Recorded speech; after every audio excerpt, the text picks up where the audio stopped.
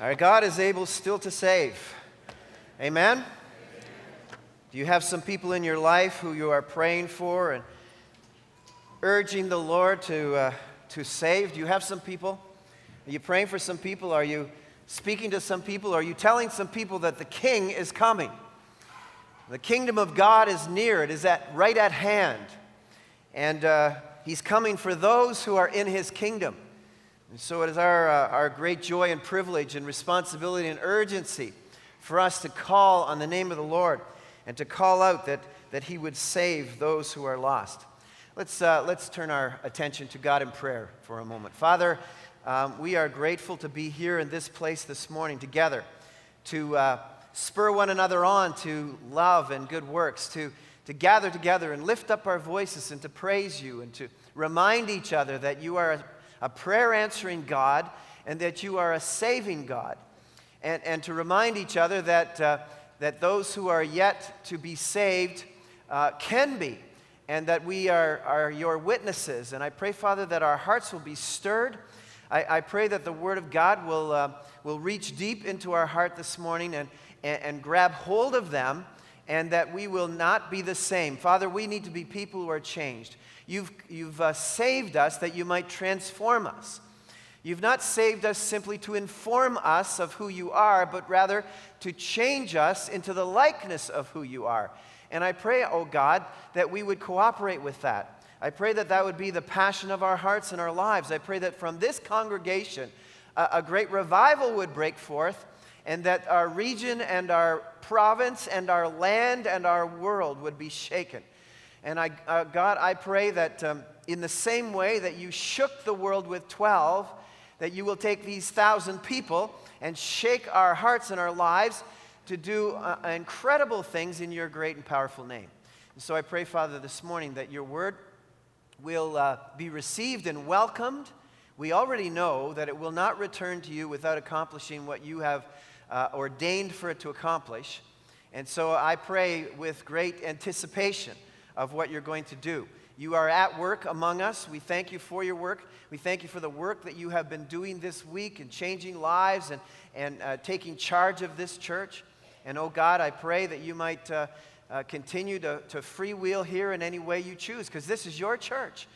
Christ is the head of the church. This is yours. We're Your people. You're building Your church. We just want to be Your disciples, Lord, and I pray that You'll help us to do that in Jesus' name. Amen. Well, I have a friend, I told you this, he likes to see and say, isn't it great to be saved? Is it great to be saved?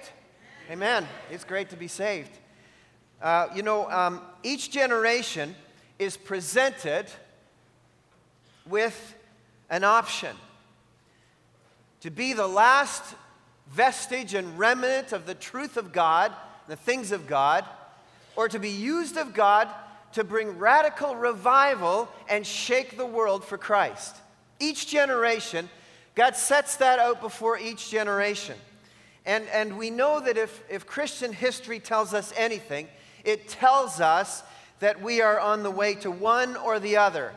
We're either on the way to becoming the last remnant of truth, or we are on the way to shaking the world for Christ. And I don't know about you, but I want to be the latter. I want to be on the way to shaking the world for Christ. I want to be that people. And so the question is always put before us, will we leave truth burning brighter or barely burning? The challenge for us is to fuel a further reaching fire for Christ in what I think all of us will agree is a biblically and morally dampening culture. Every year, respect for moral truth hits a new low water mark. You know this. You live in the same world I live in. In fact, you live likely more regularly in the world than I do. And so you know full well what I'm talking about. And this morning we come to the end of a long journey that God has taken us in the book of Nehemiah. Would you turn there with me, please, to Nehemiah chapter 13. He has been speaking to us, and this is a package deal. Although it has been unpackaged week after week, God is speaking to us in a package deal here about a passion for God. That's really what Nehemiah was all about. It was about a people who had lost their way, a people who had become wayward in their faith and their passion, their commitment, and about a leader that God rose up to come and challenge them to not be the last vestige of a remnant faithful to God, but to be the people who would spark a revival that would move in their community and move on throughout the world. And it is our desire and our passion that as we come to this culmination of what God has been saying to us, that for sure we don't allow this to be simply a gathering of information. Oh, wasn't it nice? We talked to each other. Wasn't it nice to learn more about the book of Nehemiah? You know, I've never done a thorough study of Nehemiah like we did here at Calvary this past number of months. Wasn't that something? I know a lot more. It would be a tragic thing if that were the conversations that we had with each other. This is not being a presentation of information. This has been the Word of God. And He's been speaking to us, and the Word of God is living. It's sharper than any two-edged sword. It pierces through the bone right to the marrow. The intention of God is that His Word would radically change our lives. And if we have heard the book of Nehemiah and have made no changes in our life, then it has been a failure in our life. God's Word is vitally at work in our lives and must be as we apply His truth. Now, it's important for me, I think, to give a sweeping summary of where we've been. What happened is Nehemiah came back to Israel and found out that there was a people there who had lost their identity. And they had allowed that identity that was marked by the walls around Jerusalem to become ruined. They had lost their passion or commitment to the protection of their lives in terms of moral purity before God. And so the gates and the doors were burned down and gone. It was freewheeling access into their lives.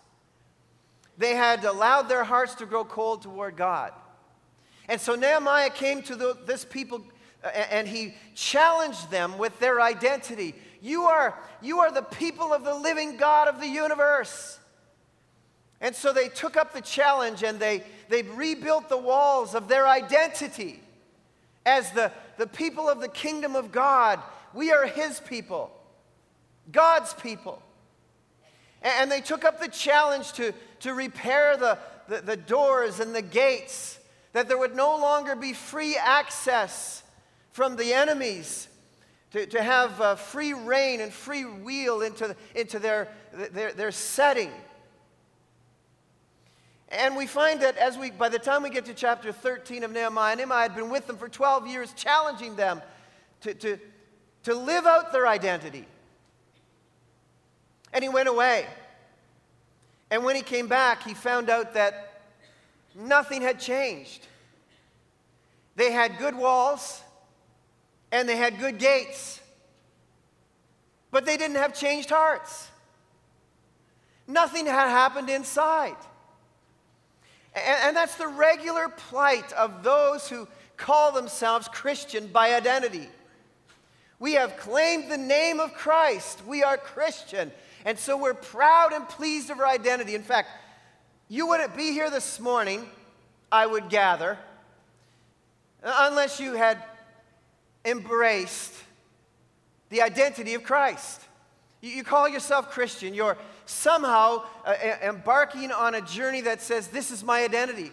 And you've probably laid claim to a certain amount of behavioral changes and modifications in your life to prevent certain access freewheeling in your life. But the question that must be answered and must be faced as we come upon the end of this great book is, has your identity in Christ and some of the behavioral modifications that are related to the identity, have they shaped your heart? Has God changed your heart?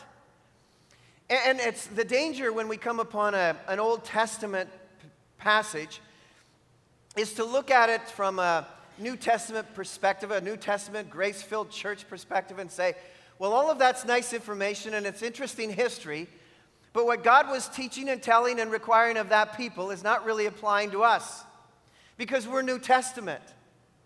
And so the laws that were imposed upon the people of that day, they don't really apply to us. And we have some sort of confusion about how do we apply this and what is expected of us. I've come to the firm conviction, and I'm sure some of you have as well, and Jesus is the one who taught us this. He said, listen, all of the law and the prophets can be summed up in this one command. And the second is like it. Love the Lord your God with all of your heart, mind, and soul, and love your neighbor as yourself. He says all of the law and the prophets hang on this. What? Hang on what? They hang on loving God with all of your heart, mind, soul, and body, and loving your neighbor as yourself. I've become firmly convinced that the only way that the New Testament community can interpret the Old Testament rules and responsibilities is to understand that all of those were given to those people as acts of love from God. And the responsibility to keep those laws was in turn acts of love toward God. And if you want to understand how to apply the Old Testament in the New Testament context, look at it through the lens of love and understand that God is always asking the question in His Word as He teaches us the things to obey. Do you love me or not? Are you speaking my love language? And so as we bear down on Nehemiah chapter 13 and complete this book, I want to draw you into this love letter from God. And He answers the question in this last chapter. Nehemiah comes back and says to the people, what happened to you? You've got the identity, you've got the gates, but you don't have the heart of love. What you didn't acquire is a love for God. The reason that you so easily abandoned the behavior that would have demonstrated your love for God is because nothing has changed in your heart. You don't really love Him. And so this morning, beloved, we have to face some hard questions in our lives. Is our behavior squaring with the claims that we have as those who claim to love the Lord Jesus Christ with all of our heart, mind, soul, and body, and to love our neighbors ourselves?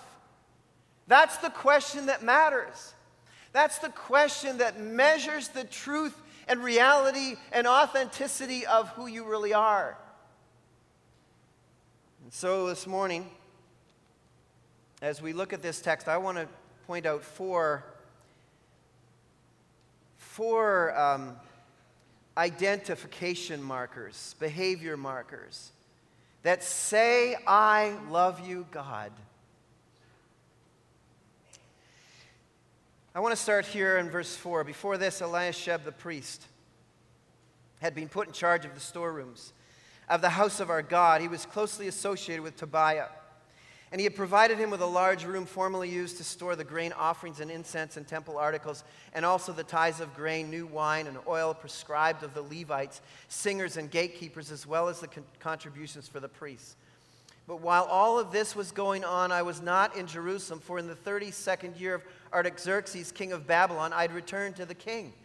And sometime later I asked his permission and came back to Jerusalem. Here I learned about the evil thing Eliashib had done in providing Tobiah a room in the courts of the house of God. I was greatly displeased, and I threw all Tobiah's household goods out of the room.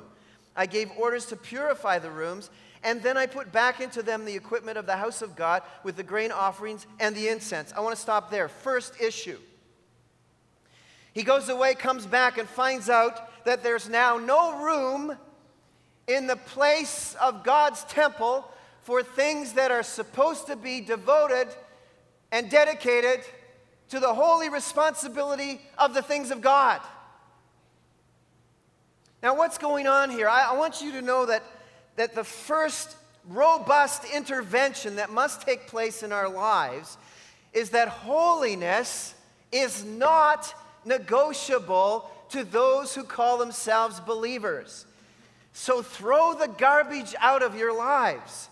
Holiness is not optional. we regularly come upon people who seem to think that holiness is something for a special elite fighting force of Christian. Holiness is necessary for everyone who calls themselves or identifies themselves as a believer in Jesus Christ. And the reason that I say that with authority is because in Hebrews 12, verse 14, it says this, without holiness, no one will see God. How seriously do you think it is then? I mean, he lays it on the line. The New Testament writer lays it on the line for us. This is not optional. This is not negotiable. Without this, you won't see God. Now, what is this holiness? Holiness is setting yourself apart for the purposes of God. Setting all of yourself apart for the purposes of God. The problem in the temple here is that the whole temple was no longer available to God. It was being used by Tobiah. Eliashib, the priest, I suppose, got it in his mind because it was a very tolerant society. It was a very politically correct society, that it might be really culturally relational if he were to give Tobiah an Ammonite, if he were to give him a Jew Ammonite, if he were to give him some space in the temple. Wouldn't it be nice to accommodate the culture just a little bit and send a message to everybody in the world? Look how inclusive we are.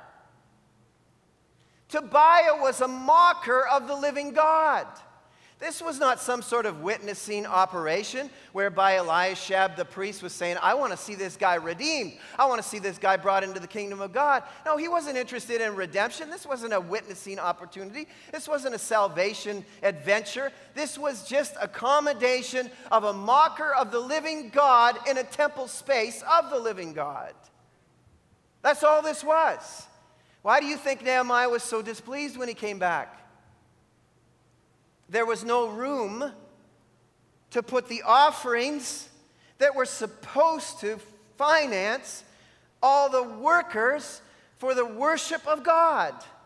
And so you're going to find out they all went back to their fields and had to make a living because Tobiah had set up his office in the temple of God.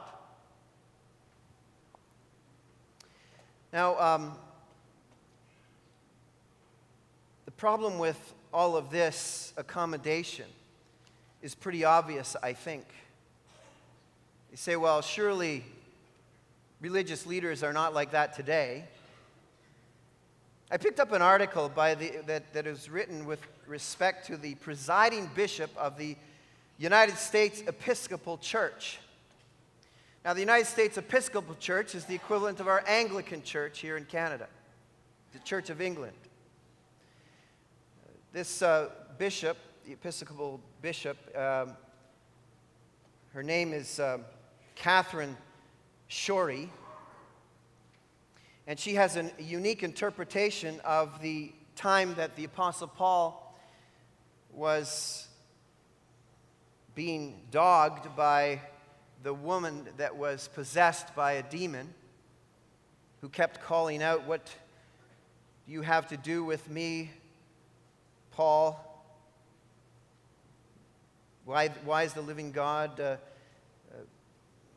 hassling us?" And this bishop writes this about the particular incident as she's exegeting the passage and teaching on it in a public forum in Venezuela.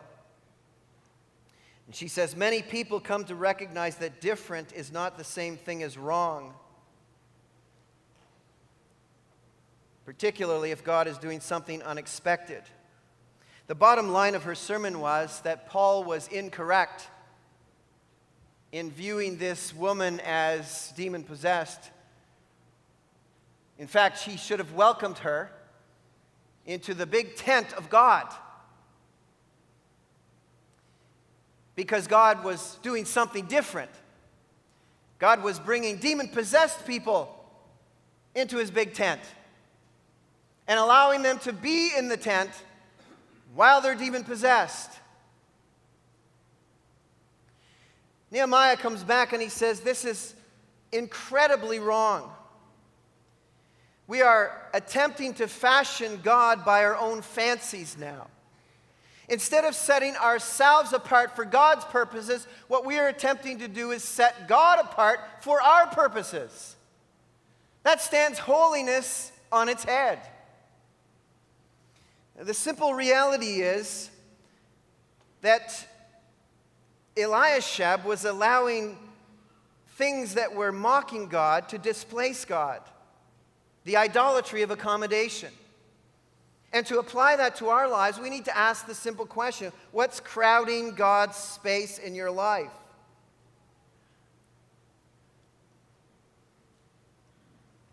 What's crowding out God's space? What in your life has been allowed to come in that is not any longer making room for God? What is it that is crowding him out? What isn't of God crowds out what is. Know this in your life.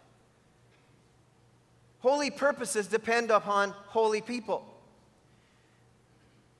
Only disciples can make other disciples.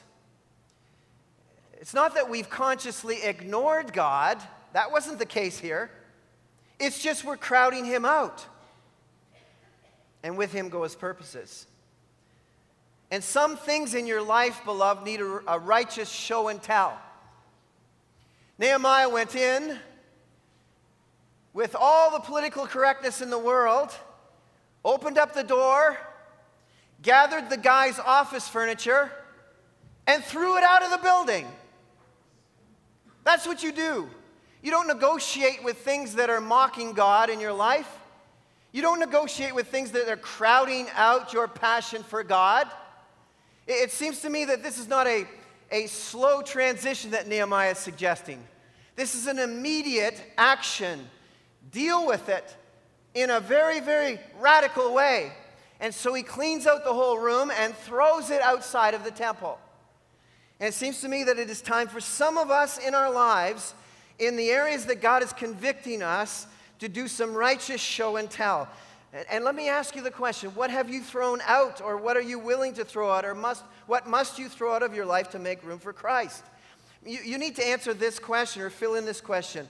There would be more room for God in my life if I spent less time blank. I'm going to give you an opportunity at the end of this sermon for application. I don't want you to just listen to this message. I want the convicting work of God to answer these questions. What would allow more room in my life for God if I were to outsource or get rid of or throw out blank?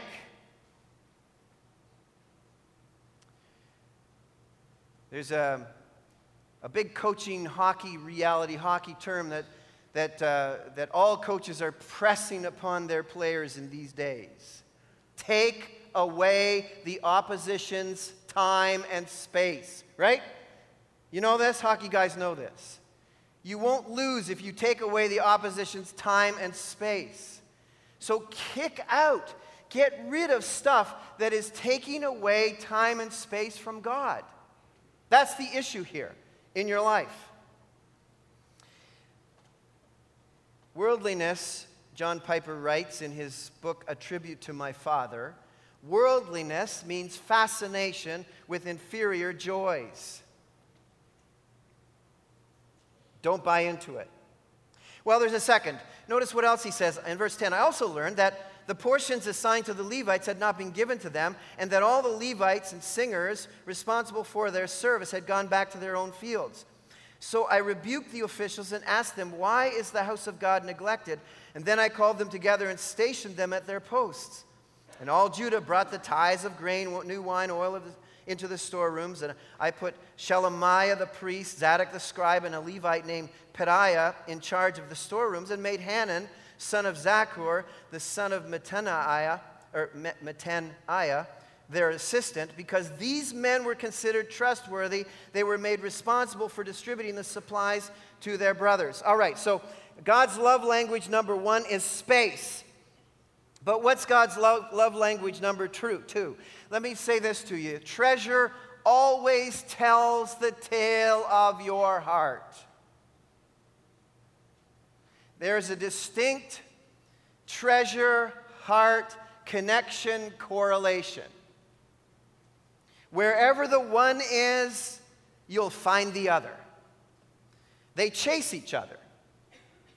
You want to find someone's heart? Go find their treasure. Whatever you invest most in, that is where your heart really is. And to debate this away is to self-deceive. I mean, we've been kidding ourselves for a long time, but let's stop kidding ourselves. Where your treasure is, that's where your heart will be. And where your heart really is, that's where your treasure is. I'm not the one who made this up, am I? You all know this. You've encountered it before. It's Jesus who said this. Do not store up, Matthew 6:19, for yourselves treasures on earth where moth and rust destroy and where thieves break in and steal. But store up for yourselves treasures in heaven where moth and rust do not destroy and where the thieves do not break in and steal. For where your treasure is, there your heart will be also. It's true. I mean, we know this. And so let me ask you, what tale is your treasure telling in the chapter of your life that's titled The Work of God? The chapter of your life that's written The House of God, The Work of God, The Mission of God. What tale is being told in that chapter of your life with respect to your treasure? Is that where your heart is? When Nehemiah went away, the money available to finance the work of God went away as well. That's what this tells us. That's what he encountered. And do you notice what God's word calls it? Verse 11? Notice in verse 11. Neglect. God calls it neglect. Now, there are two temptations in life with respect to the giving of our finances toward the mission of God. Two temptations. One is to try and bribe God, and the other is to rob him. And regularly, the people who identify themselves as believers find themselves in one of those two categories. I'm either trying to bribe God with my giving, or I'm trying to rob God from my giving. We bribe God because we think, well, maybe if I give God some money, he'll bless me. And so we use our giving superstitiously. You know, we offload a great big gift into the offering plate and we think, hey, God, now you owe me big time. That's an attempt to bribe God. That's what we call superstition. That's not what we call Christianity. The second equally damaging methodology in the terms of giving is to rob God. I think this is likely more common, is to rob God. The prophet who was writing at the time of Nehemiah was the prophet Malachi. Malachi gives a dynamic description of what robbing God really looks like. In Malachi, right at the back of your Old Testament, he talks there in chapter 1 about robbing God. He says in verse 6, a son honors his father, a servant his master. If I'm your father, God says, where is the honor due me? I mean, you show more honor to your own earthly father, you show more honor to your employer than you do to me, the living God. I'm the one who really takes care of you. I'm the one who provides for you. I'm the one who really gives you a job. I'm the one who really gives you life, not your earthly father and not your employer. Why do you honor them so much but dishonor me? It is you, O priests, who show contempt for my name. The leaders were demonstrating this. How have we shown contempt for your name? You placed defiled food on my altar. But you ask, how have we defiled you? By saying that the Lord's table is contemptible. When you bring blind animals for sacrifice, is that not wrong? When you sacrifice crippled or diseased animals, is that not wrong? Try offering them to your governor. Would he be pleased with you? Would he accept you, says the Lord Almighty? Now I implore God to be gracious to us with such offerings from your hands. Will he accept you, says the Lord Almighty? Oh, that one of you would shut the temple doors. Listen, they were looking at their flock and saying, oh, I can't use that thing. I'm not going to make any money on that lamb. And it's only going to be sacrificed in the temple anyway. So let's take that one-eyed lamb and take it to the temple because no one's going to buy that. I'm not going to make any money for that. It cost them nothing to give that one away. He says, try doing that to the governor. You wouldn't think of it. Try telling that to the tax collectors in Oshawa or Whitby or wherever you're from. I'm sorry, I had a busy entertainment month, and so I'm just not going to pay my taxes. No harm, no foul, I take it. They'll slap a for sale sign up on your house so fast. God's basically saying, hey, try doing that to City Hall, what you are trying to do at church. Why would you be so respectful of City Hall and the outrageous taxes of Oshawa?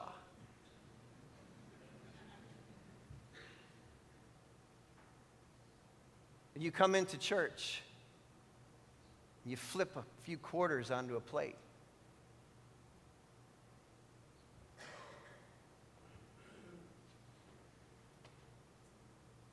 Is ministry, mission, God's work just a cheap hobby for you? Is this a real cheap place to come and be entertained on a Sunday morning? Well, they don't even have a ticket price here. It costs more to go to a movie than it does to come to Calvary Baptist Church.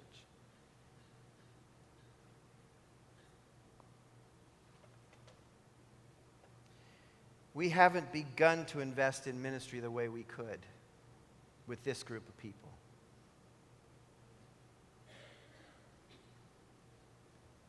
Not just several weeks ago. Most of you all got up on your feet, went to the communion table. I preached the same sermon as I'm preaching this morning. Those were promises in the sight of God that there would be changes in your life. Our offering hasn't gone up. In fact, it's gone down. Do you realize that we have more people in church this year than last year, and our offerings are lower this year than last year? Does that translate into some sort of passion for the mission of God?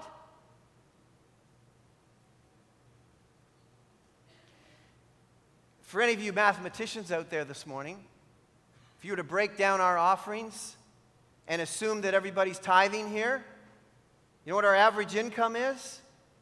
Between $12 and $13 an hour. Now, I know that some of you may make $12 or $13 an hour. But I can tell you, as I look out on 1,000 people, there's no way you're making $12 or $13 an hour.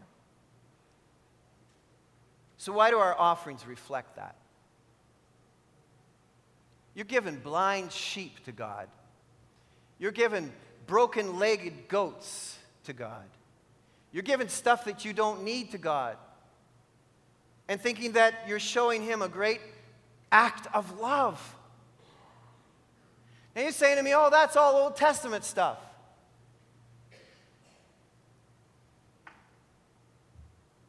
God was asked his opinion one time. What would be a demonstration of value that would show appropriate love for God? And he answered it. He said 10%. He said 10%.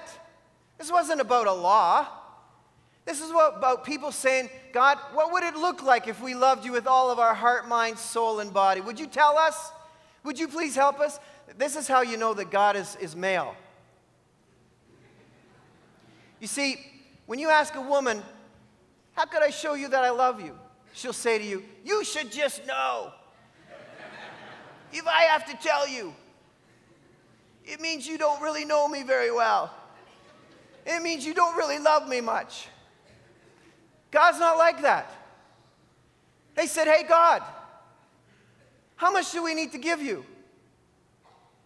And he said, 10% of what I give you.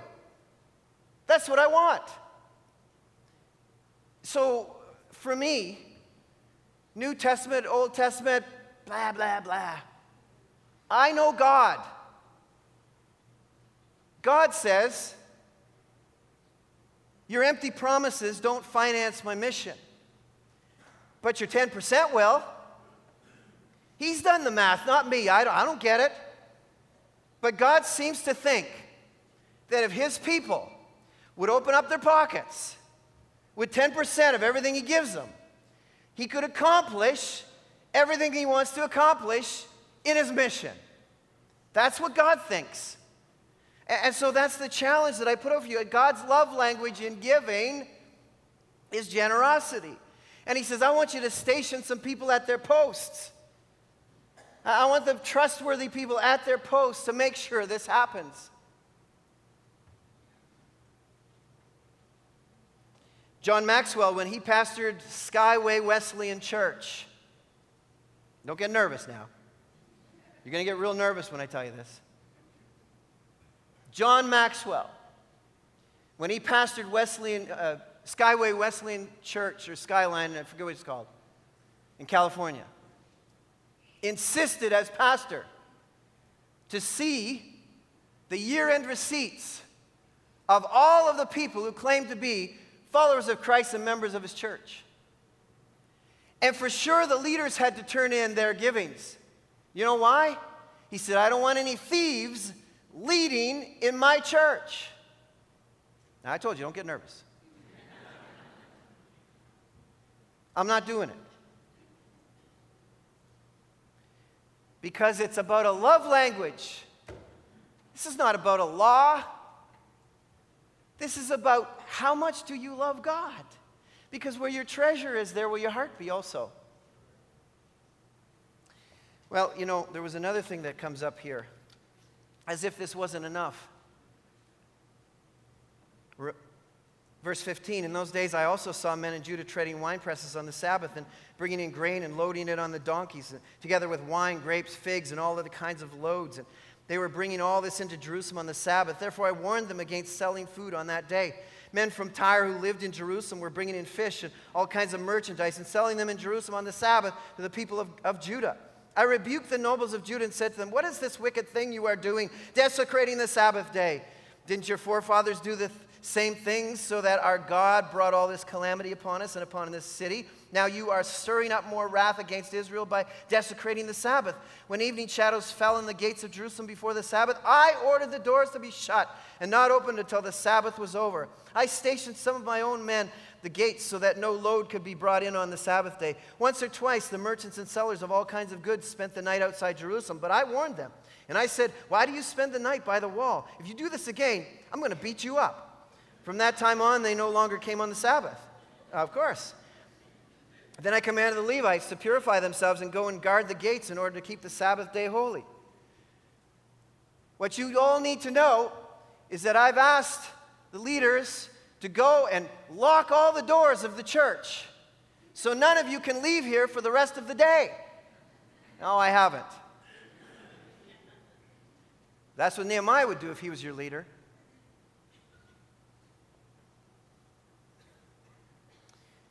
Ripples will rock our cultural boats when we wrestle every Sunday back for the Lord. You hearing me? Nehemiah noticed that reform was being deformed and revival was being smothered because God's people were treating the Lord's Day like any other day.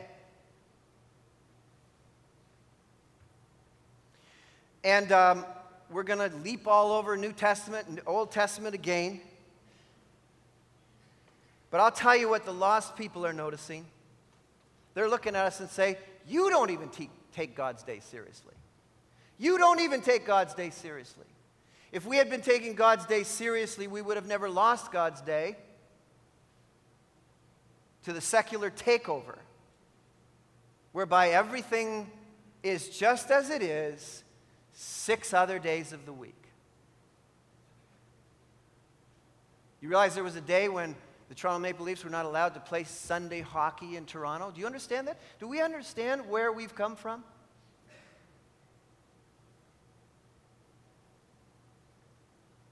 A little leeway on the Lord's Day may become a complete sellout. That's why Nehemiah said, guard the gates. I would submit to you that those who begrudge God money usually resent giving him time as well. Now listen, I'm going to get personal and up front with you again. Does that shock you? Does that surprise you? We have about 25 to 2,800 people who identify with Calvary Baptist Church. Look around you. How many do we have here today? 900? 1,000? Let's be evangelistically generous. We have 40%. 40% of all the people who claim that their identity, their wall, is Christian and it's Calvary.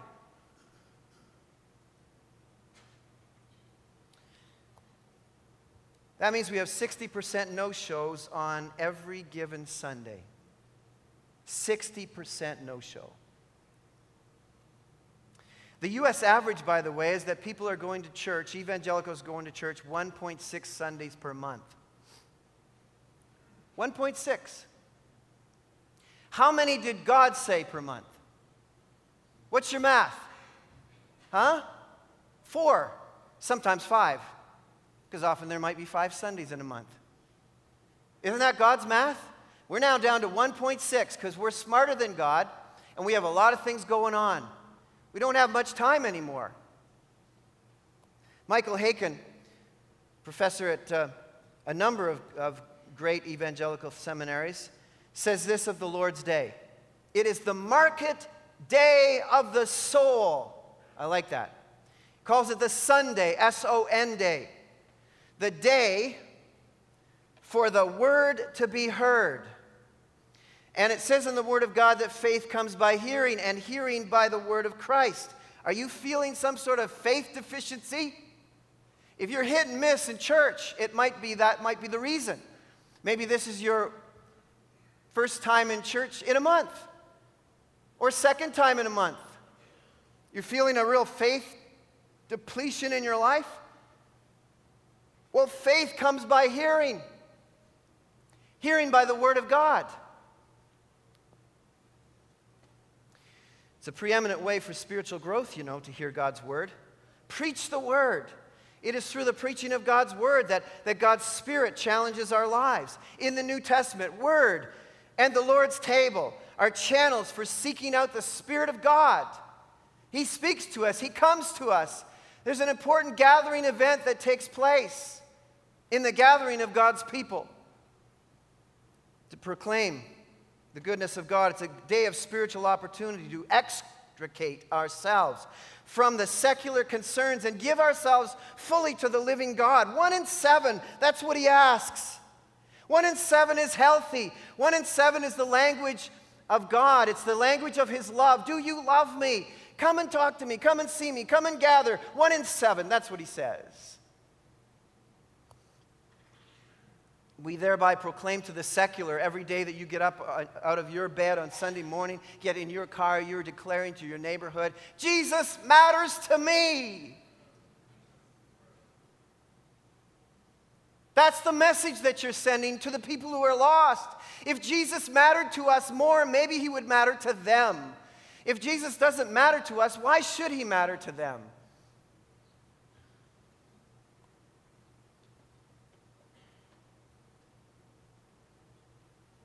How Old Testament-ish is the Sabbath issue? Work, play, dining out, all that kind of stuff. Listen, you know what? When Jesus turned a wheat field into a restaurant in the New Testament, he made a message. He stated that my grace-driven kingdom would be regimented under the good counsel of the Holy Spirit. It supersedes legalistic restrictions. But I'll tell you, there is a principle that holds through. And it is found in Isaiah 58. And it is not hard to understand.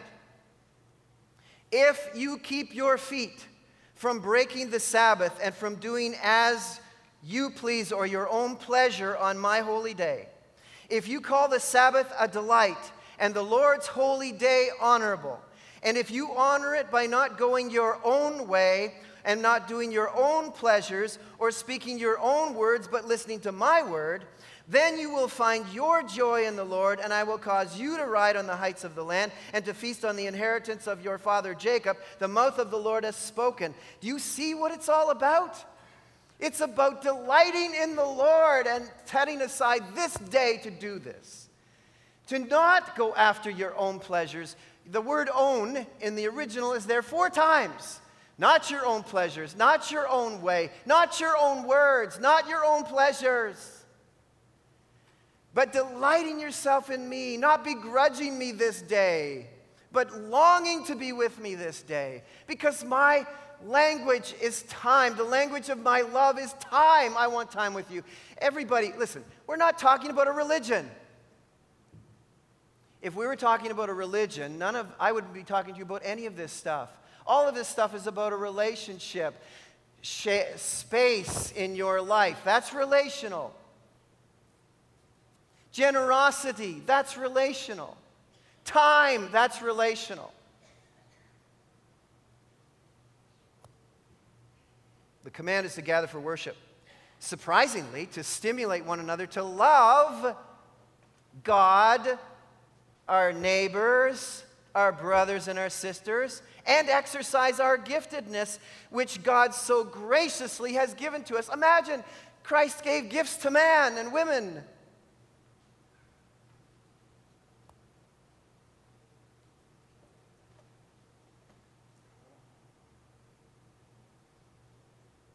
Pastor Ken said this morning in his prayer, this might be the last time we'll see you for the summer. A bit of my hair stood up in the back of my... I was like going to take you out, Ken. But I know your heart, and it may be so. But don't take a vacation from God. Don't, whatever you do, miss Sunday. Pleasure, your pleasure is God. Not your own pleasures. Not your own words. You've had your own words 6 days of the week and they haven't done very well for you. You need God's words.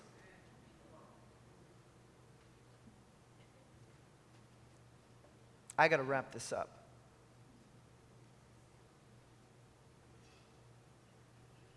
What are your non-negotiable boundaries to ensure that the Lord's day is exclusively reserved for the pursuit of Christ? You need to do this. And then finally this.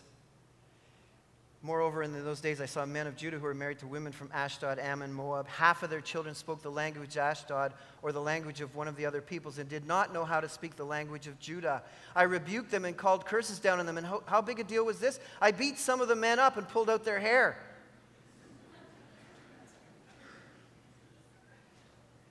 Listen to me carefully. Without a fierce possessiveness over the souls of the next generation, the future of faith is lost. What's the problem here? They had allowed a mixed passion religion to come into their homes. And as a result, some of the children couldn't even speak the language of Judah. What's the big deal? That meant they couldn't speak the language of God's word. They didn't even know God's word. And if you interview seminary professors today, increasingly entry-level Bible-believing kids from evangelical Bible-believing churches are becoming increasingly biblically illiterate. Now, what's that all about? It's about some unknown recklessness toward the issues of our children and raising the next generation to have a passion for the Lord Jesus Christ. I've said this to you over and over again, but maybe we're not getting it. We are the last generation of truth unless we pass it on to our next generation. We're it. We're the end of the road. Christianity stops right here unless we pass it on to the next generation. And if we don't have a passion for the Lord Jesus Christ, there is no possible way our children will have. That's what this was all about. They were recklessly letting anybody come into their homes in marriage and all of that, and the children didn't even know the language of God. They didn't even know who God was. We're letting our children play on the highway to hell. And we're saying stuff like, well, you know what, you got to give them a little bit of space or they'll rebel. They're already rebelling, or they wouldn't want to be on the highway to hell. You got to rescue them, save them, move them off. Stop, be a parent. Stand up and start parenting your children, and stop allowing children to parent their parents. This is the call of God on our lives. With fierce possessiveness, hold on to your children for dear life and learn to say no. This is not honoring to God. We will not do this. You're not doing this. Where are they going to go? I had an 11-year-old move out of the house one day. Go ahead, dude, move out. Take your little stick and tie a little round sachet on it, and you march out of the house. You go on, go out in the street, go ahead. And he did.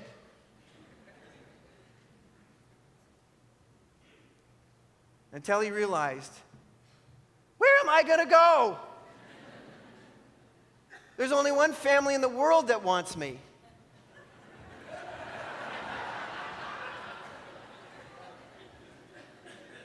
And he came back. And I've had him ever since. What language do you intend for your children to speak? What's your language? Because your culture, the culture of your home, will determine the culture of your children. I understand, listen, hey, I understand. We just don't have time to give all of the eventualities. I know that good, gracious, God-loving, passionate, committed to God homes have lived through the heartache of children who resist. I understand. We know this.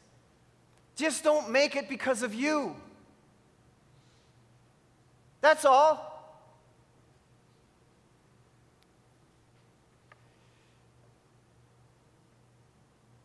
We put our kids in French immersion, baseball, soccer, ballet, dance, hula hoop, advanced hula hoop. And that's just the girls. But we don't put them in Christian immersion.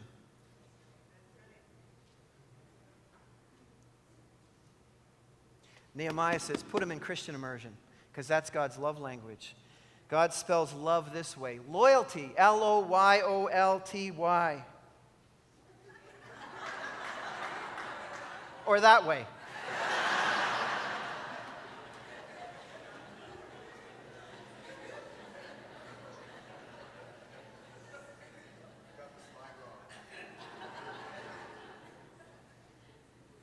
How are you ensuring that your children speak Christ's language? Look, Christianity is not self-discipline. It's not self-improvement. It's not self-fulfillment. It's self-denial. So it costs. It costs your whole life. We've been talking about the love languages of God. It's going to cost you everything. And God says, you do this, and I'll give you everything. Our Father and our God, you have worked us over in this book. These are your words. And we must go beyond identity and beyond access gates and doors to application of heart. Or we will leave this room the way those people left Nehemiah and didn't change one thing. So God, I pray this morning, as we have sat under your word to us, we're asking for you to move powerfully to the place of application. I must do this, or I will not speak the language of God's love. So, Father, I ask for a powerful work of your Spirit now in the culmination of what you've done over these months for Jesus' sake. Amen. And right where you are this morning, I want you to take out your bulletin. And in your bulletin, there's a worksheet. And I know time is gone now, but it's not gone from God. In there, there's at least two copies in every bulletin, because I know that some of you just take one per family. And I'm telling you that it is imperative, it is absolutely necessary this morning. We have got up on our feet and we've walked to the communion table and made promises to God. And from a package deal, a corporate deal, nothing has changed. The offering's still the same, your attendance is still the same. So nothing changed when you got up and walked to the Lord's table. We had an amazing work of God last Sunday morning where you got up, you were asked, are you all in? And 50 or so of you said, I'm all in. And I presume that many more of you are already all in. But you know what? We need to see something that's really different, or we're not really all in. So today's about heart. I'm not going to ask you to come forward. I'm not going to ask you to stand up and go to the Lord's table or anything like that. I'm going to tell you right where you are, under the convicting work of the Holy Spirit, I am asking you to fill out those sheets, every single one of you.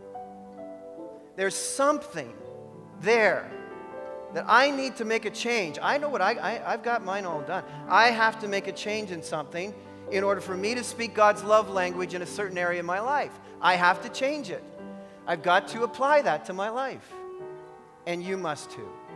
This is a call to the heart this morning. So I'm asking you to take this and take it seriously. Let the convicting work of God work on your heart. If you walk out of here and you don't make a commitment to God, it will be gone. I know this. It will be gone. Make your commitment this morning to God and hold yourself to it. Better yet, tell your commitment to your spouse or to someone else and get them to hold you to it. Accountability. Are you making the change? Are you making the change? I'm going to pray for you. I'm praying for you. Are you making that change? Come on, beloved. Let's not use this as information. This is about application and change of life. Let's go for it. J.I. Packer wrote this: the quality of your life will be enriched directly by how you treat the Lord's holy day. If you steal it or complain about it or abuse it, your story will be very different. If you're excited to be with me, God says, I'll make your whole life exciting. God is telling us all of this because He loves us. This is hard stuff. It's hard for me to tell you. I'm telling you, I tell you this because I love you so, so much. And I want you to have and experience every possible thing God has for you. God wants to enrich your life beyond your wildest imagination. Would you take Him up on His love language? Would you? Oh God, we're desperate for a movement of the Holy Spirit that would be worthy of your greatness as we cooperate with what you want to do in our lives. So God, we give ourselves to you. Convict us and convince us and cause us to act upon your word in our life today, Lord, I pray, for Jesus' sake. Amen.